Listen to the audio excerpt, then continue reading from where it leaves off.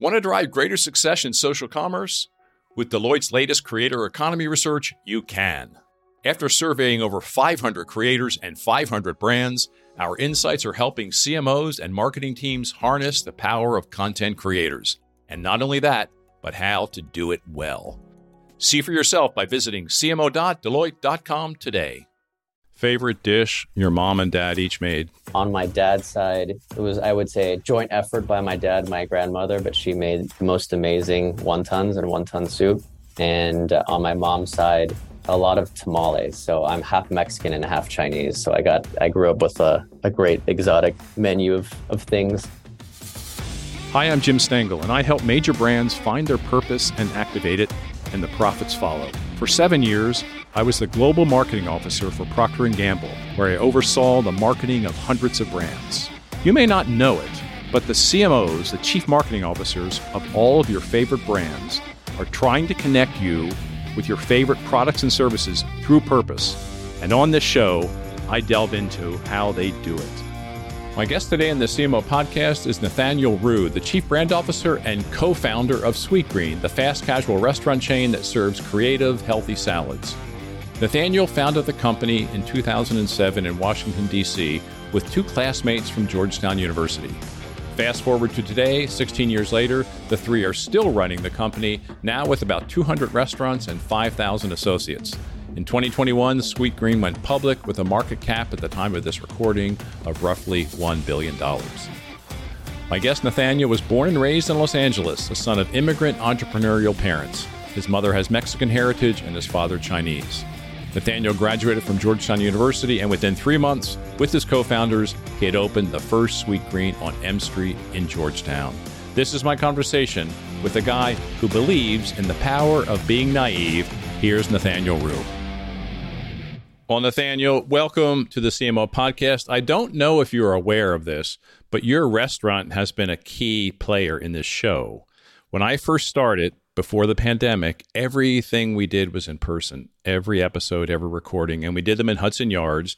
You have a great restaurant in Hudson Yards, and every day I had lunch there. I loved your harvest bowl, the avocado with greens. So every podcast to me has a Sweetgreen feeling. So thank you for nourishing the show. No, thank you for the kind words and for being a longtime customer. If I can ask, what's your go-to Sweetgreen order? It's probably the harvest bowl. You know, it's kind of hearty, kind of healthy. But honestly, I don't think it's not a bad one in the lot. I go through phases. So harvest bowl is definitely up there for me as well. More of a fall thing maybe, but it's good. But I have a niece who graduated from Georgetown, I don't know, maybe 5 or 6 years after you. And when I told her I was talking to you, she was, oh my God, I remember that store on M Street. And she talked about the strawberry mint frozen yogurt. They used to go there for that.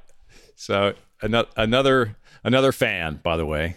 Thank you. So last week, this is kind of well-timed, we're talking now, you and your company were featured in a big story in Bloomberg Business Week. So, and I read it. It was fascinating. So how did that come about? What was the kind of catalyst for that story? Innovation has always been part of our DNA at Sweetgreen. And one of our kind of core principles here is how we kind of see around the corner when it comes to the industry. And so we actually had met the founders of this company called Spice Kitchen, which was based in Boston. 4 students, essentially MIT, they were hardware engineers. And they shared actually a very similar story to us as founders at Sweetgreen, where their mission was to figure out a way to make healthy eating more accessible, but by using automation and leveraging robotics. And so they opened 2 restaurants in the Boston area, one in Downtown Crossing and one in Harvard Square. And we were always impressed with the way they approached their business, and also just like the level of humility and partnership that the 4 of them had. And during COVID, we started talking a little bit more and decided to acquire the Spice Kitchen and fold them into Sweetgreen, really with the vision of how do we continue our mission together and provide more healthy food in a more accessible way. And so for the last, call it year and a half, we've been working with the team at Spice to take the technology they built, and we call it the Infinite Kitchen. It's essentially automated assembly line that goes into our restaurants. And we've spent the last year and a half kind of tweaking it, remixing it, designing it for our menu at Sweetgreen. And we actually launched the first pilot store a few weeks ago, just outside Chicago. So far, we've been really pleased with the first few weeks. It's still very early, but the main principles and the main goals of the machine are one is really around consistency, right? How do we make food in a way that is more consistent and at the same quality or better that you would get in existing units? One of our biggest complaints at Sweetgreen is sometimes we miss a dressing or we miss a protein, and accuracy is something that we've been really trying to work on. And the Infinite Kitchen really helps that. The second thing is, how do we create an experience that is even more convenient? So faster and higher throughput, and really thinking about speed of service as a big core tenet. And then the last one is it almost sounds counterintuitive when you think about automation or robotics, but how do you make the store experience even more focused on hospitality? So what we've done is, with the labor savings that we've saved in the back of house, we've actually added 2 roles, we call them hosts, in the front of house, that are really there to kind of greet you, walk you through the store experience, tell you about the seasonal menus if you want that information, and kind of just be a guide for the overall experience. And so far it's been a great pilot and a lot to learn going forward. What was the reaction to the store in Bloomberg? I thought it was overall good. You know, we've known Liz, the journalist who wrote the piece, for a while. And I personally toured her around the space, kind of walked her through it. And I think the reaction was more that this is definitely something that's forward thinking in the industry. I think it's definitely, we're billing it as a pilot, so it's not trying to overpromise anything, but I think just focusing on what are the things that are going to move the industry, and how can companies like Sweetgreen and others leverage automation in a way that is a win for the customer and a win for the team member.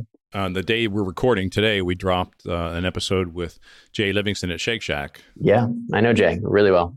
And, you know, there's a lot of similar principles and themes in your two companies. And you probably haven't listened to it yet. It's only a few hours old, but it's a lovely episode. He's a lovely guy. And I've long admired Danny Meyer and almost anything he touches. So it's nice. I'm interviewing you after him. This is going to be really fun. a bunch of food CMOs. You know, growing up, when we were starting the company, Setting the Table by Danny Meyer was a huge inspiration for us, and how we thought about experience design, and him as a mentor has been incredibly helpful. And then what Jay and Randy are doing at Shake Shack is also really inspiring to watch. You know, the way they've built community around their restaurants, and some of the more culinary forward innovations they've done have been really cool to see. Now, I've learned a lot about you in my research before the show, and there are 2 big themes in your life, right? Food and music. Yes. So I want to start there with a little bit of a lightning round. The first one is your favorite live concert ever. Favorite live concert ever is probably the first show I saw. It was Rage Against the Machine here in LA. It was back in the day, but it was definitely the power of sound and the power of live music was the kind of like my first experience with that. And it definitely is memorable. I'm going to super date myself. One of my most memorable was Bruce Springsteen before he was Bruce Springsteen, playing at Georgetown University in McDonough Wow. Gym. He was in McDonough with no breaks. That is epic. 3 or 4 hour show. Oh man, you know, wow. It's in my top 2 or 3. The first dance song at your wedding. Can We Pretend by Bill Withers. Oh, nice. How has your music taste shifted since your days at Georgetown? You know, it's a little all over the place. I would say I've gotten more into, I don't know, disco music as I've gotten older. I feel like just the power of community and our friends and electronic music and disco music has been a big force in my life recently. Favorite dish your mom and dad each made? I would say on my dad's side, it was, I would say, a joint effort by my dad and my grandmother, but she made the most amazing wontons and wonton soup. And on my mom's side, a lot of tamales. So I'm half Mexican and half Chinese. So I grew up with a great exotic menu of things. Your go-to order at Sweetgreen? Okay, so right now I'm doing custom kale, wild rice, blackened chicken, I do avocado, carrots, cabbage, za'atar breadcrumbs, half green goddess, half miso dressing. Oh, I'm not sure this should be custom. I think this should be a dish. It's in there somewhere. And your favorite restaurant when not at Sweetgreen? I'm really into the Four Horsemen. It's a restaurant in Brooklyn. It's a great kind of wine bar and has amazing food. What would you say is the key to success for today's CMO? If you said data, you wouldn't be the only one. At Deloitte, however, we believe data is only half of the equation. The other half, story. Because data is the language of business, but story is the language of humans. And we believe the most successful CMOs know how to harness the power of both data and story. To learn more about Deloitte's CMO program and how we can help today's CMOs succeed, visit cmo.deloitte.com. All right, now I've talked to about 270 CMOs in the show, and your role, I think, is the most unusual, right? You're the chief brand officer, you're a co-founder, and you're, of course, on the senior leadership team, and you are a board member of a publicly traded enterprise. Plus, you seem to be a pretty active mentor for young people inside and outside your company. So of all these hats you wear, Nathaniel, how do you decide where to spend your time? I ask myself that question a lot. I really try to focus my time on three main things. The first is I would call like team and hiring. Spend a lot of time making sure that team culture, morale, and just the overall rhythm of how we work together is at the highest quality. And I'm also very involved in every single new hire that we make on the marketing and brand team. Two, I would say really around, I would call it brand strategy and campaign building. So the way we tell our story from the smallest moments to the biggest campaigns and how they all connect to each other is something that I spend a lot of my time on. And honestly, a lot of us as founders, we connect on that regularly. I believe that brand is built one drop at a time. Every little thing you do, whether it's a social post or a large out-of-home campaign, adds to it. And then the third thing that I really focus on is spending time with our culinary team and our product team and understanding kind of the work that they're creating. We have a food lab here in LA, and how that connects to some of the insights we're seeing from the consumer, and then how we can create really great creative against that. And that's the majority of how I spend my time. What interesting insights are you seeing these days from the consumer? One, there's a lot of interesting insights around return to office and how people are moving around. Sweetgreen, as you know, was back in your days in New York, it was heavily corporate. And, that lunchtime, Monday through Friday workforce. And when COVID happened, that all kind of moved around. And as the lights are turning back on, we're seeing some return to office, a lot of people working from home, but also using Sweetgreen differently in the suburbs. A lot of our growth now is coming just more in like middle of the country in the suburban neighborhoods. And we've kind of seen an interesting diversity of how people are using Sweetgreen, and a lot of success in just having a little bit more of a diverse portfolio of restaurants overall. I would say the second thing is what we're hearing loud and clear from our customers is they are looking for more options for Sweetgreen at dinner. And so what's a big focus for us on the culinary and marketing team is how do we create products that are a little bit heartier, a little bit more filling, a la Harvest Bowl, and make sure that we're relevant at the dinner day part as well. Yeah, I'm not surprised by that. I think you're probably much more of I don't know what your hours are in all your stores, but much more of a 24/7 thing than you used to be before the pandemic. Correct. So of all the roles that we just talked about, which one gives you the most energy and which one doesn't? If one doesn't. I mean, I've been on a couple boards. Not all that work is fun, I do have an interesting role because I've been a founder and essentially, you could say, a board member for 16 years. Mm-hmm. And I never was a trained marketer. I never went to school for it. I had to learn by doing, but I think inherently every founder has to be a marketer. They have to be good at sales. They have to be good at telling stories. They have to be able to good at raising money, which is inherently marketing in itself. And so I fell into the role of CMO or chief brand officer really because I love our mission and being able to create amazing stories around it. And our formula is really, I always say, starting with the best ingredients, using data to really understand who our customer is, and then using human creativity to tell great stories around food. And I would say, to your question, that's my favorite part, is the creativity around storytelling and how it's evolving and how people's relationship with food is evolving. And when we started Sweetgreen, we always joke that we saw the food companies that had the best marketing were traditionally the ones that were the most unhealthy. And we said, how do we do something similar but for healthy food? And so we've spent the last 16 years really focused on connecting food to lifestyle, food to culture, and doing it in a way that built community, but also kind of took a playbook out of bigger fast food and connected it a little bit more to lifestyle and mainstream culture. You've built, a differentiated and at least from what I see, a pretty loved brand in a tough category, right? Where you have a lot of money being spent. And you seem to have done it with not a huge investment in traditional marketing. So, and you're the chief brand officer. You say that's what gives you energy.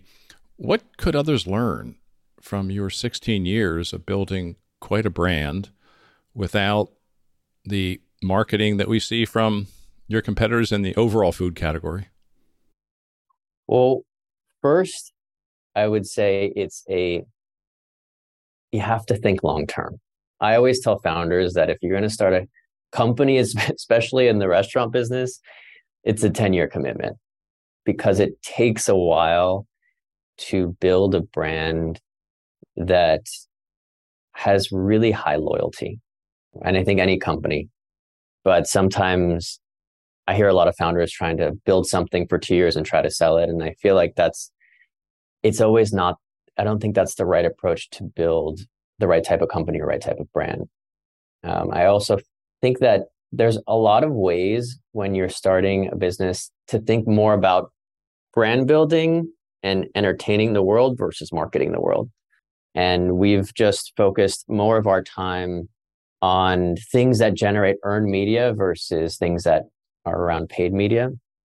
We've threw a big music festival as an example for 6 years in outside Washington, D.C. We had The Strokes, Kendrick Lamar, The Weeknd play, and it was really our way of building a lifestyle platform that could extend beyond just food.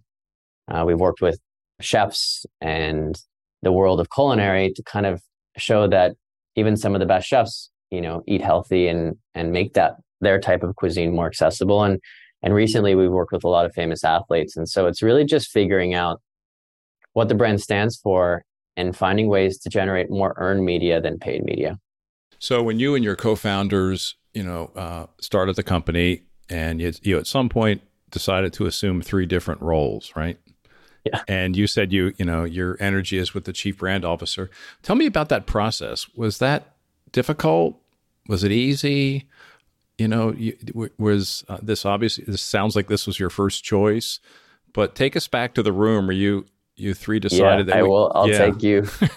I would say the year is 2007 and we were deep in finishing the business plan, raising money.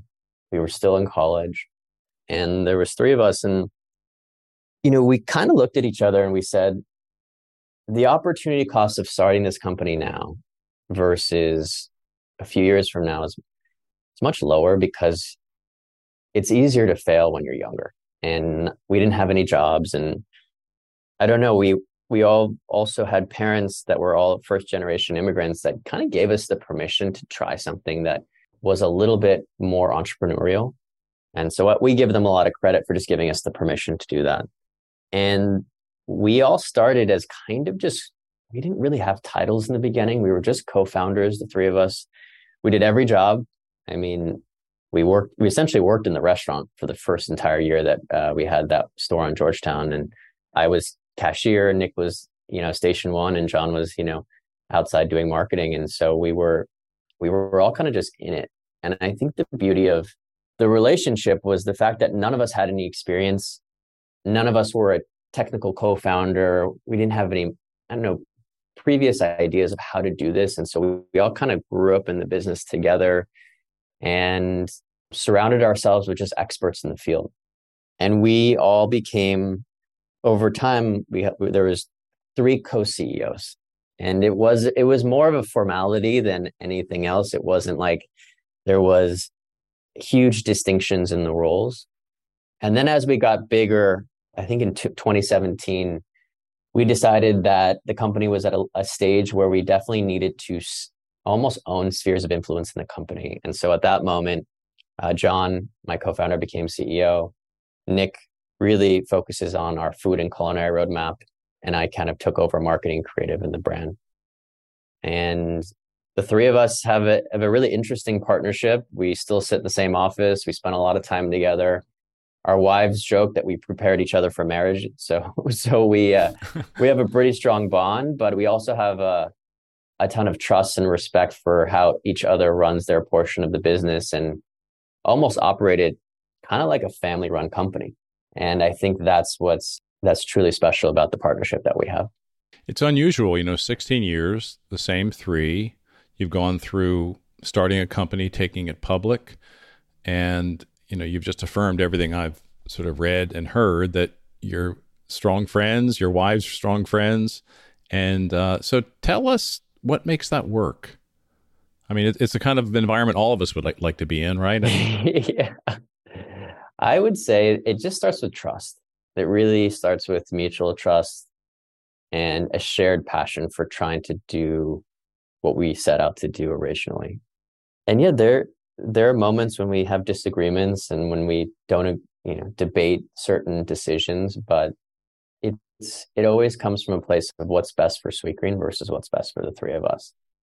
And I think it's that filter for decision making that's really kept the bond strong and also sustainable. I think a lot of times, this is my first business partnership. It's our first company. It's our first job. And so we've been really intentional about knowing what we know and knowing what we don't know. And every year, the 3 of us take like an annual offsite or some type of time solo, just the 3 of us, to recognize the things we did well and also recognize the things we didn't, and just make sure that we keep that time for ourselves to really course correct or invest more in the places that are working. And I think it's just this combination of casual interaction during the day with more kind of these like moments of time where we can connect that are outside of the day-to-day as well, that really help keep it going. So once a year you go away, the 3 of you, and it's just 3 of you, and you just kind of review how it's going and what's working, what's not, reaffirm your vision. We actually just did this in January. 3 of us went, brought food, cooked our own dinners for a weekend, and sat there and just talked. We kind of turned off our phones, turned off our email, and just took stock of the journey and the things that we just need to improve on and do better, and also just use it as a moment to kind of hang out and have some fun. Yeah, sounds good. How's the relationship changed? I mean, you're all 16 years older. You're not in school anymore, but how has it evolved in these 16 years of working so closely together and building, an amazing brand? Yeah, I would say that it's definitely evolved. You have to imagine the 3 of us, 2 of us lived together, 1 lived across the street, and that was the very beginning. And we would walk to work and built the company, and now all of us have families and different obligations. And I definitely think we have busier lives outside of Sweetgreen, which I also think is a good thing to kind of create some balance, some boundaries. But I think what hasn't changed is just our energy level. I think that's even as the company gets bigger, we almost feel more and more energized to continue with our mission. And we see the opportunity and we see the customer reaction and how we were able to be a small part in their lives. And that gets us really excited. And I think even though our personal lives have gotten a little bit busier and our obligations outside of work, what remains the same is the same energy that we had as founders when we started the company. You went public, I think, about 2 years ago, right? Yep. How has that changed anything in terms of what you work on, what they work on, the vibe in the company? Yeah, going public is definitely was a milestone, but not something that we focused too much on. We always thought it was a step in the journey of Sweetgreen, not the final step. And yeah, I think it's definitely been a huge learning experience for us as founders, for us as a company. And I think the volatility in the market is something that we've also, the way that we've kind of addressed it is just being as transparent as possible.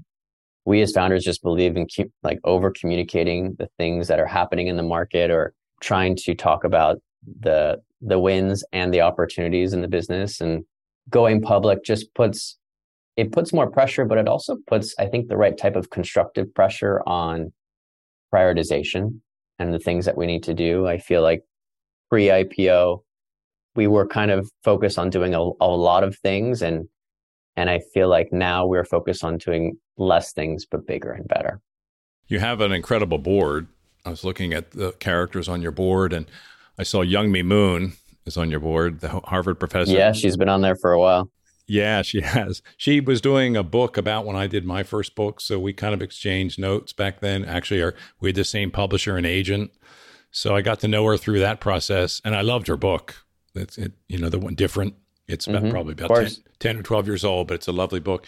So having a board obviously is a different thing. What have you learned about being a chief brand officer working with the board? I was actually at P&G, of course, and my board was, if leveraged right, massively helpful. Yeah. In counsel, advice, someone to talk to. So could you speak a little bit about, 2 years now you've had a board. How has that helped you be a better chief brand officer? Yeah, our board, I have a ton of respect for them, and just grateful that I get to work and connect with them very frequently. I would say my experience with the board kind of happens in two different ways. One is at the board meetings themselves. So as a collective group, I feel like me personally, and I think us as founders, we get a lot out of the discussion, the decisions that we make, and a diversity of experience that is able to kind of shape an idea that may have been 85% of the way there, and having them in the room gets us that last 15%. And that's been really helpful and supportive. The other way that I've really loved working with the board is actually just one-on-one. So Youngmi, as you mentioned, has been really instrumental in just helping me think bigger and in a way that can just change frame of reference on storytelling, campaign building community as a whole. And we actually met Youngmi right when she came out with that book about 10 years ago. I think we're in 2013. And we were just really impressed by the way in which how she articulated how great companies work and what makes them successful. And it's those one-on-one conversations over the years when maybe you're feeling stuck, or maybe when you just need a little bit of advice, that I really appreciate from our board and personally as a marketer, because they're able to kind of spend time with you one-on-one, which is a very special and magical time. Now let's go back to when this concept of Sweetgreen first happened. You were all at Georgetown. Tell us a little bit about, people talk about starting companies, starting businesses. A lot of people don't follow through with it, but you did. What was that conversation? When did you kind of tip it over from chatting about something to actually pursuing it and deciding that's what you're going to do? What was that conversation like? Was it an event, a person, a particular night you went out and had a glass of wine together? Or what was it that kind of tipped it? So we were seniors at Georgetown, and I remember the three of us weren't actually best friends. We were close, but we all kind of had our different friend groups. But we were the friends that always had these business ideas, and we were just throwing them around. And I remember walking down M Street one day with John, and we would go to Chipotle a lot, but we got to a point where we couldn't eat it every day. And then there was a Dean and DeLuca across the street, but that was way too expensive for us. And we were just chatting through, you know, being from California, is there a way to create something that was healthy, affordable for college students, but also kind of fit our values and what we wanted. And on our walk, every single time we would go off campus was this green little tavern that we would walk by. And we essentially we wrote a business plan. This is the end of 2006, and it had 4 pages in it. It was a cover page. It was executive summary. It was 1 page of financials and then picture of furniture. So it was very light business plan. And to be honest, we actually even took it to some of our professors and advisors at the school, and we got a lot of, I can't look at that. I don't want to be responsible for you failing. Oh. And so we were kind of a little bit on an island. Mm-hmm. We did have one professor, entrepreneurship professor at Georgetown, that was really helpful, and somebody that, I don't know, almost like our parents gave us permission to do it. And so we started writing the business plan. We finished it. We fell in love with that first location on M Street. We ended up signing a lease, getting an architect. This is all in the course of 3 months. And we started construction, and we thought that was going to be kind of easy. We thought we were going to graduate. We were going to have this restaurant built, and all of our parents and people would come visit us during graduation and come to the opening. And of course, the restaurant was 2 months delayed. It was way over budget, and it was the middle of the recession, start of the recession, 2007. So it was a really challenging time, not only as first-time founders, but with no experience and in the middle of what was going to be a big recession in the restaurant business. And so we ended up opening our doors August 1st, 2007. And I mean, everything that could go on wrong went wrong. Like it started raining and all the green paint started flowing down the street. I remember we had magnetic menu boards that we'd created, and there was stainless steel on the wall, and they weren't sticking to the stainless steel.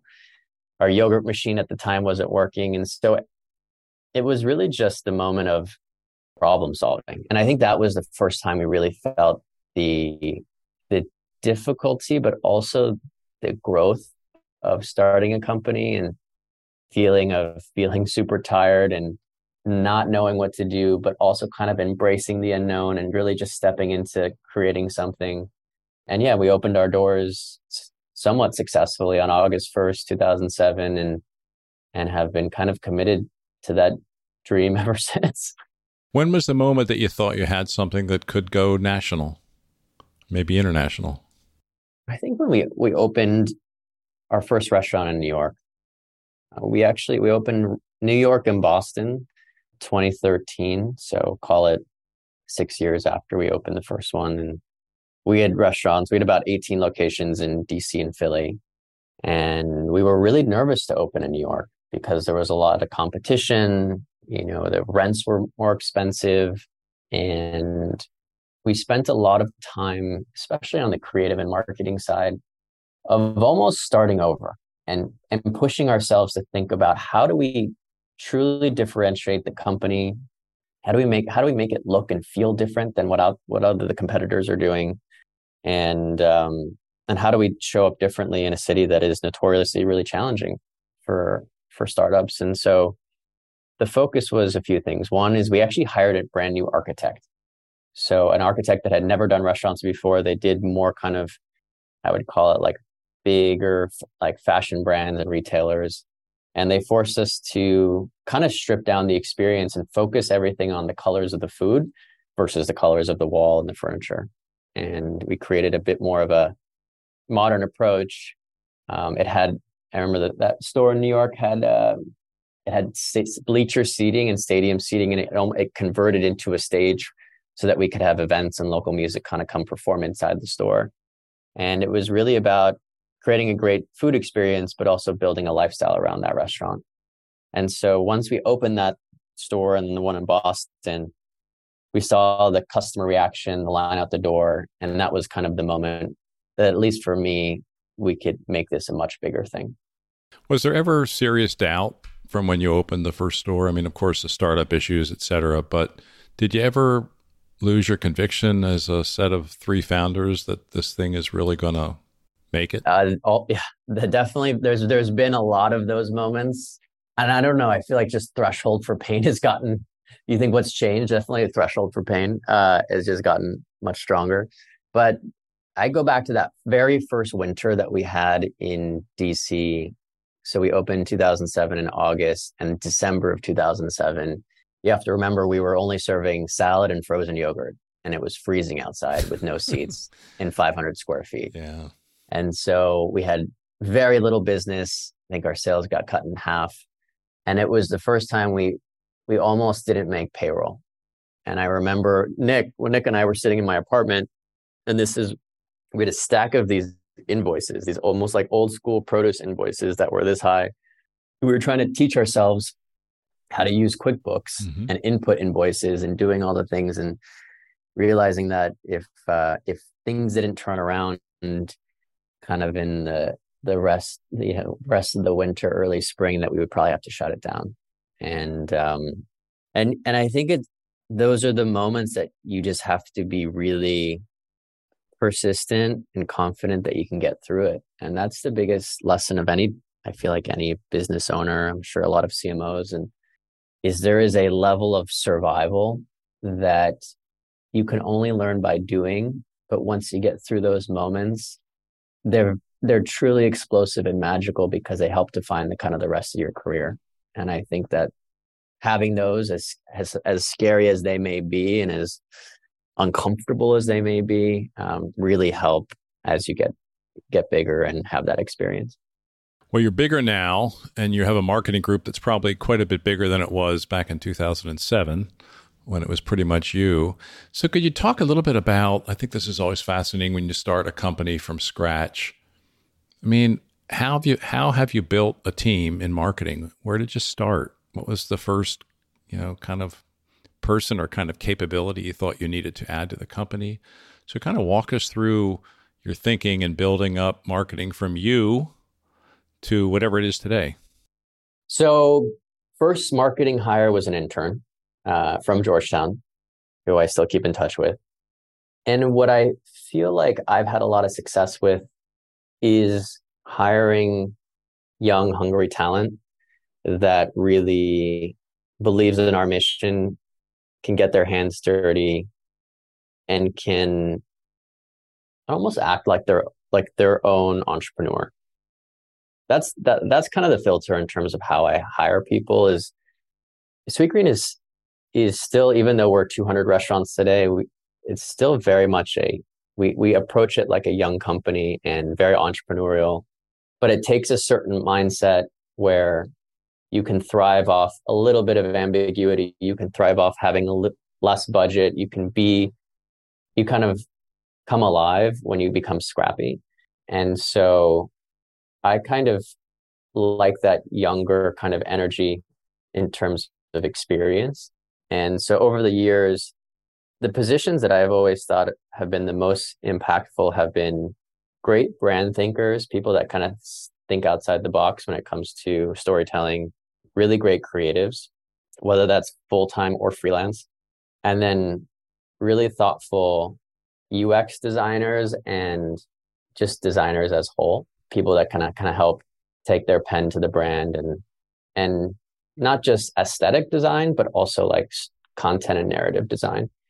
But over the years, I've really kind of tried, I don't really believe in having a huge marketing team. I think having a core group of really solid A players, people that are really, really talented and have a lot of passion for the brand, and then supplementing those people with outside help when we need them, specific project-based work. The world is now very much remote and freelance, so a lot of the great talent is out there. And so very much keeping the core team in-house, but also leveraging kind of a hybrid approach to new talent. How would you describe the culture of marketing at Sweetgreen?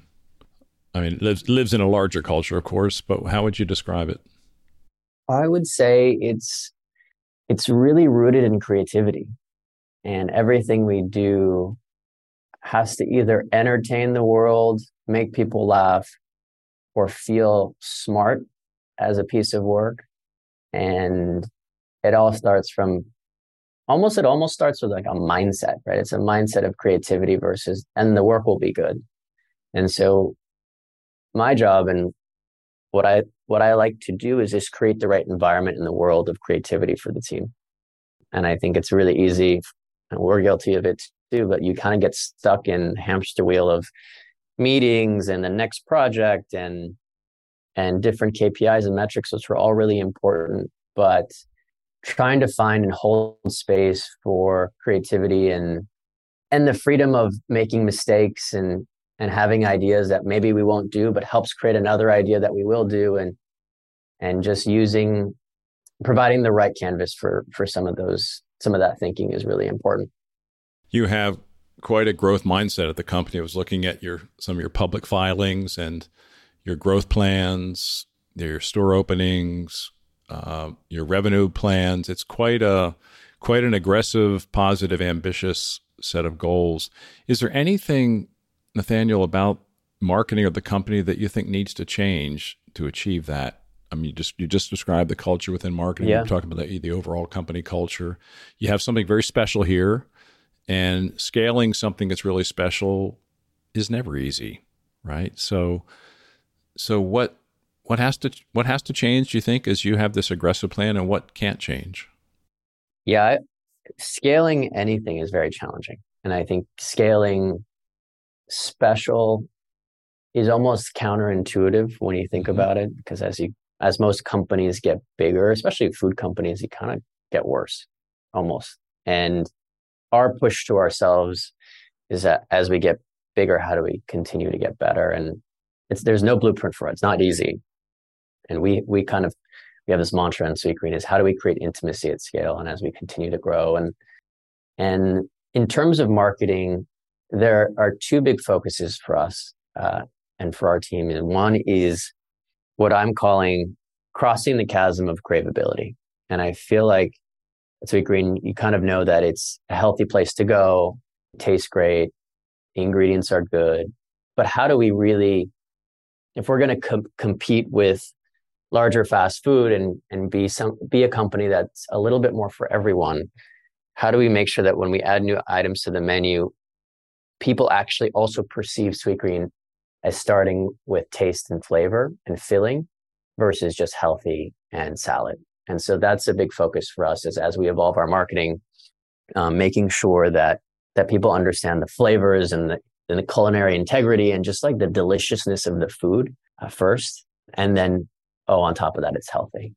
And so that's been a really fun challenge and opportunity for us. And the second thing, which I'm really excited about, is bringing back a lot of the community initiatives that we used to do pre-COVID. When the pandemic happened, the lights kind of turned off for a lot of companies. And we used to do a lot of work in communities, whether it be impact events or dinners or experiences or even music festivals. And so bringing back a little bit of that IRL power and the power of just like building the right types of tribes in the neighborhoods that we're in, because it's still, even though Sweetgreen's bigger, the best way, like one of our best channel is just through our restaurants and word of mouth. And so the more that we can support our store teams, our head coaches with the right type of tools, education, community support, that's the power of the brand. So really excited for the next few years. Let's switch to the creative brief to close out this wonderful chat. Now, my first question is, your parents are immigrant entrepreneurs. What did you learn from them that has helped you in starting to scale Sweetgreen? The power of persistence and the power of humor. I love that. Sense of humor is critical, right? Life can be hard. If you can laugh about it when it's hard, it makes it a lot lighter. Yeah. And telling great stories and being able to just make people smile. I've heard you say that being naive has helped you and your founders throughout this whole process. What do you mean by that? And do you feel like you're still naive? Yeah. One is, I don't think we would ever do Sweetgreen or start the business if we knew what we knew now.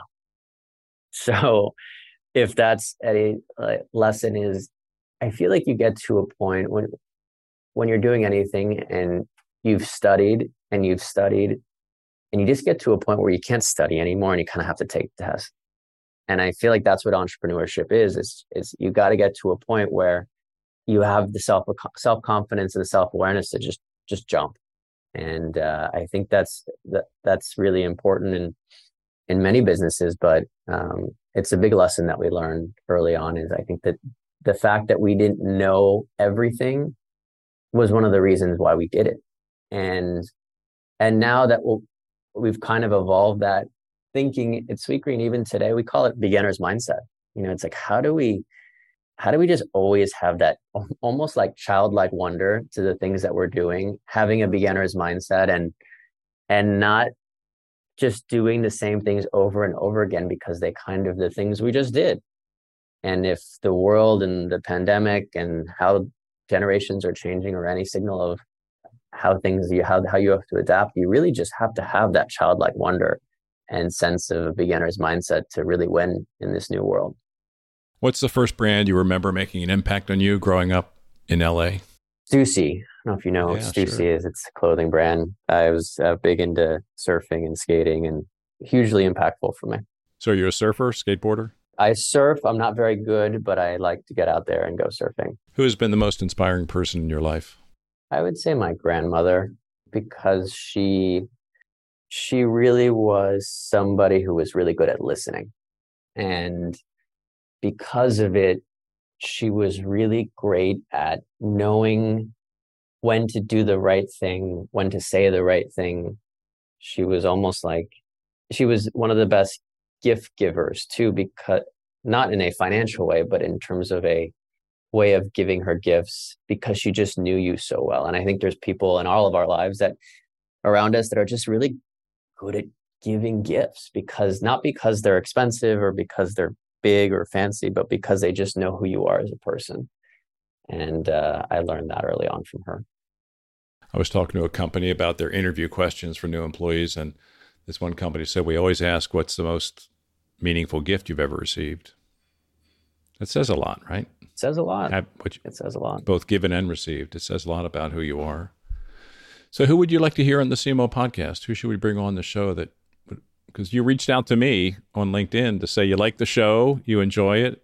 Yeah, I did. I'm a fan. So I don't know if it's a CMO, so maybe it's breaking the rules, but Dave Lee at Squarespace has been a good friend of mine, mentor, and he's a chief creative officer, so he's not CMO. Yep. But I think he does a lot that just pushes our industry forward, and I would love to hear from him. Love it. Okay. We'll see what we can do. And I'll give you the last word. I've been on giving you a barrage of questions here, Nathaniel. Anything for me before we sign off?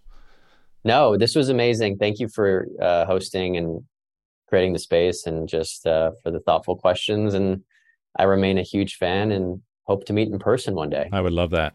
Well, all the best to your team. Keep it going. I'll be following closely, and I'd love to meet you at one of your stores soon.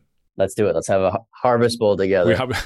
I skipped lunch today, so I'm really hungry. So I wish you were within arm's reach here, but we're not. I'm in Cincinnati today. In New York, it's a different story.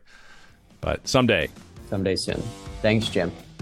That was my conversation with Nathaniel Rue. 3 takeaways from this one for your business, brand, and life.